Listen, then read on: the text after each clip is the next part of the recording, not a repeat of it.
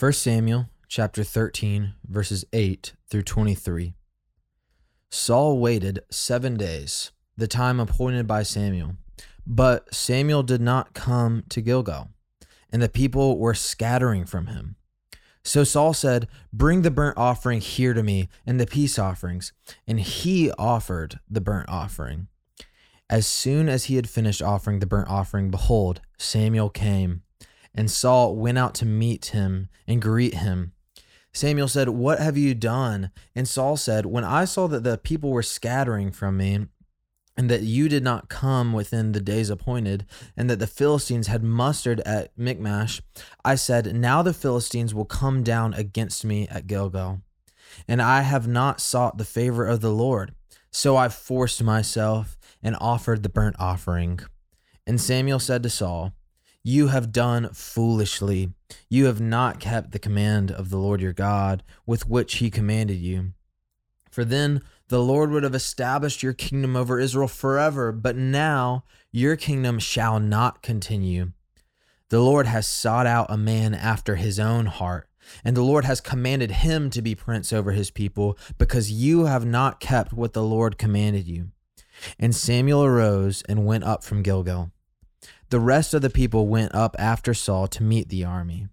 They went up from Gilgal to Gibeah of Benjamin. And Saul numbered the people who were present with him, about 600 men. And Saul and Jonathan his son and the people who were present with them stayed in Gibeah of Benjamin, but the Philistines encamped at Michmash. And raiders came out of the camp of the Philistines in 3 companies. One company turned towards Ophrah to the land of Shual. Another company turned towards Beth Horon, and another company turned toward the border that looks down on the valley of Zeboim towards the wilderness.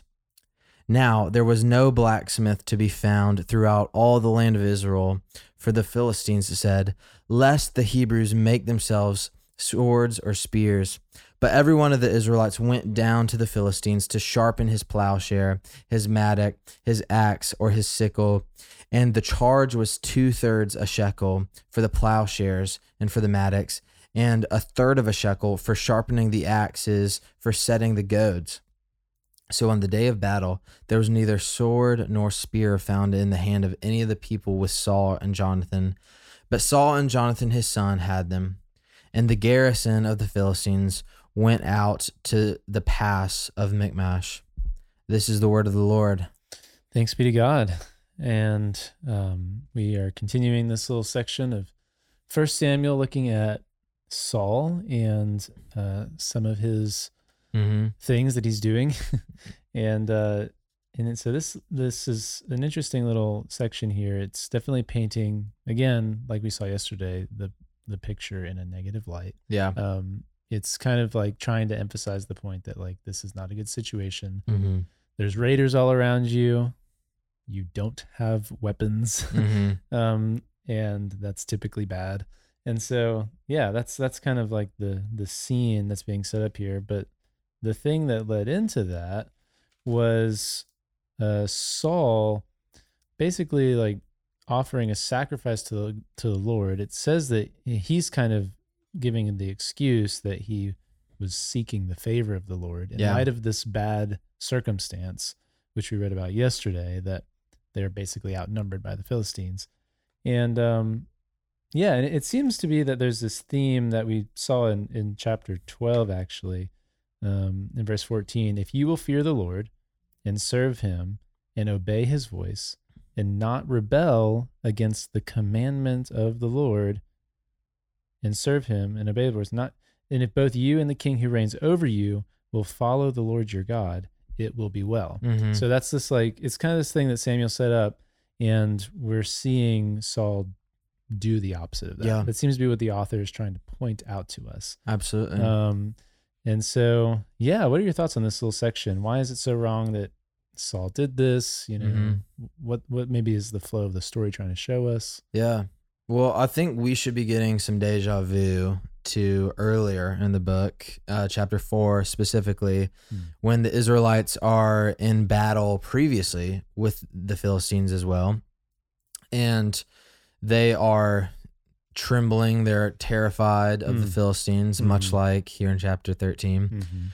And they decide they're going to bring their good luck charm, the Ark of the Covenant, except that is very expressly not how they were taught to view or treat the Ark of the Covenant.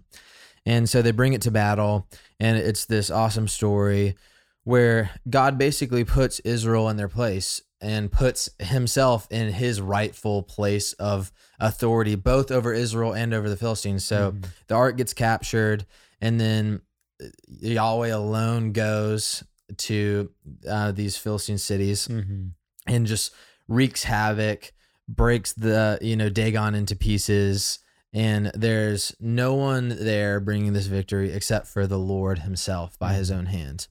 And it's kind of this wake up call that you do not treat God like a token to victory. He is not, like, we are a part of his story. He is not a part of ours, Yeah. And so here in chapter 13, it's easy to kind of pity Saul, because in some sense it seems like he has good intentions, he knows he can't win without the Lord's favor. So he's just, and Samuel is running behind. And so he takes matters into his own hands. And so I think it's easy to ask, what's so bad about this? Why does he get this scathing rebuke from Samuel on behalf of the Lord about entreating the Lord's favor? And it's because he disregarded the law of God, the things that please God, and the reverence and fear of the Lord out of fear of man. So the fear of the Philistine army was greater than the fear of the Lord, that he would, come and offer these sacrifices in an unauthorized manner. And I think it shows that fear of the Lord, fear of the man dichotomy and that just so clearly speaks to us today, about what fear is controlling. It doesn't necessarily matter like what religious practices you perform, but what has the highest degree of authority and reverence in our hearts as we do those things, and what's driving us to do those things. Yeah, I'm so glad you brought up the story from chapter 4, because it does just demonstrate, like you said, God himself was like amidst the camp of the Philistines and was like wreaking havoc. And so like in that seems like the worst situation, because he's like all alone in a sense, like and in this situation, Saul rightfully would see that this is like a dangerous situation. He's alone. It's a scary circumstance. But I mean, I like how you put it, like he was definitely like acting in a way where he viewed himself at the center of the story and God was just a part of it. Yeah. And I think that's like how if you fear the Lord or if you fear something else. Absolutely. Are you acting in a way where you're trying to fit God into your story, or are you like, in a sense, submitting yourself to his story, which might mean that you're in a really hard circumstance and you're going to stay in that hard circumstance and you're not necessarily going to see the end of the tunnel immediately. Yeah, absolutely. But it's in those moments where we're kind of tested, like, do we trust him? Do we trust his plan? And we see in the example of Saul that he did not. I mean, I think that's like a sobering word, honestly. Yeah, absolutely. I mean, the passage that I think Barrett brought up a few days ago, God opposes the proud, but gives grace to the humble. And so this is a big turning point. This is kind of the turning point in the life of Saul.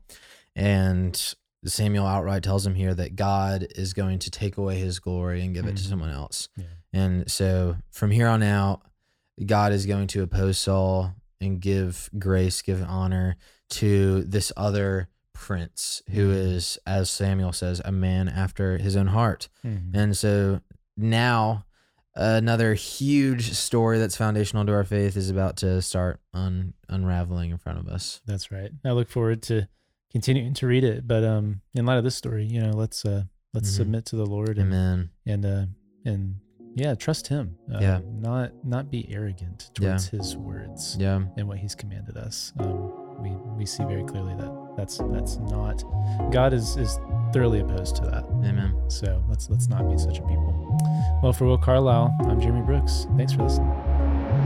Thanks for listening to Our Daily Rhythm. I'm Jason Dees, one of the pastors of Christ Covenant, and Our Daily Rhythm is a ministry of our church designed to help you more faithfully and effectively meditate on God's Word. If you ever have a question for us about one of our Bible readings or one of your own Bible readings, please don't hesitate to text us at 404-465-1737. Again, that's 404-465-1737, or email me directly at jason@christcovenant.com. We'll meet you again tomorrow for Our Daily Rhythm.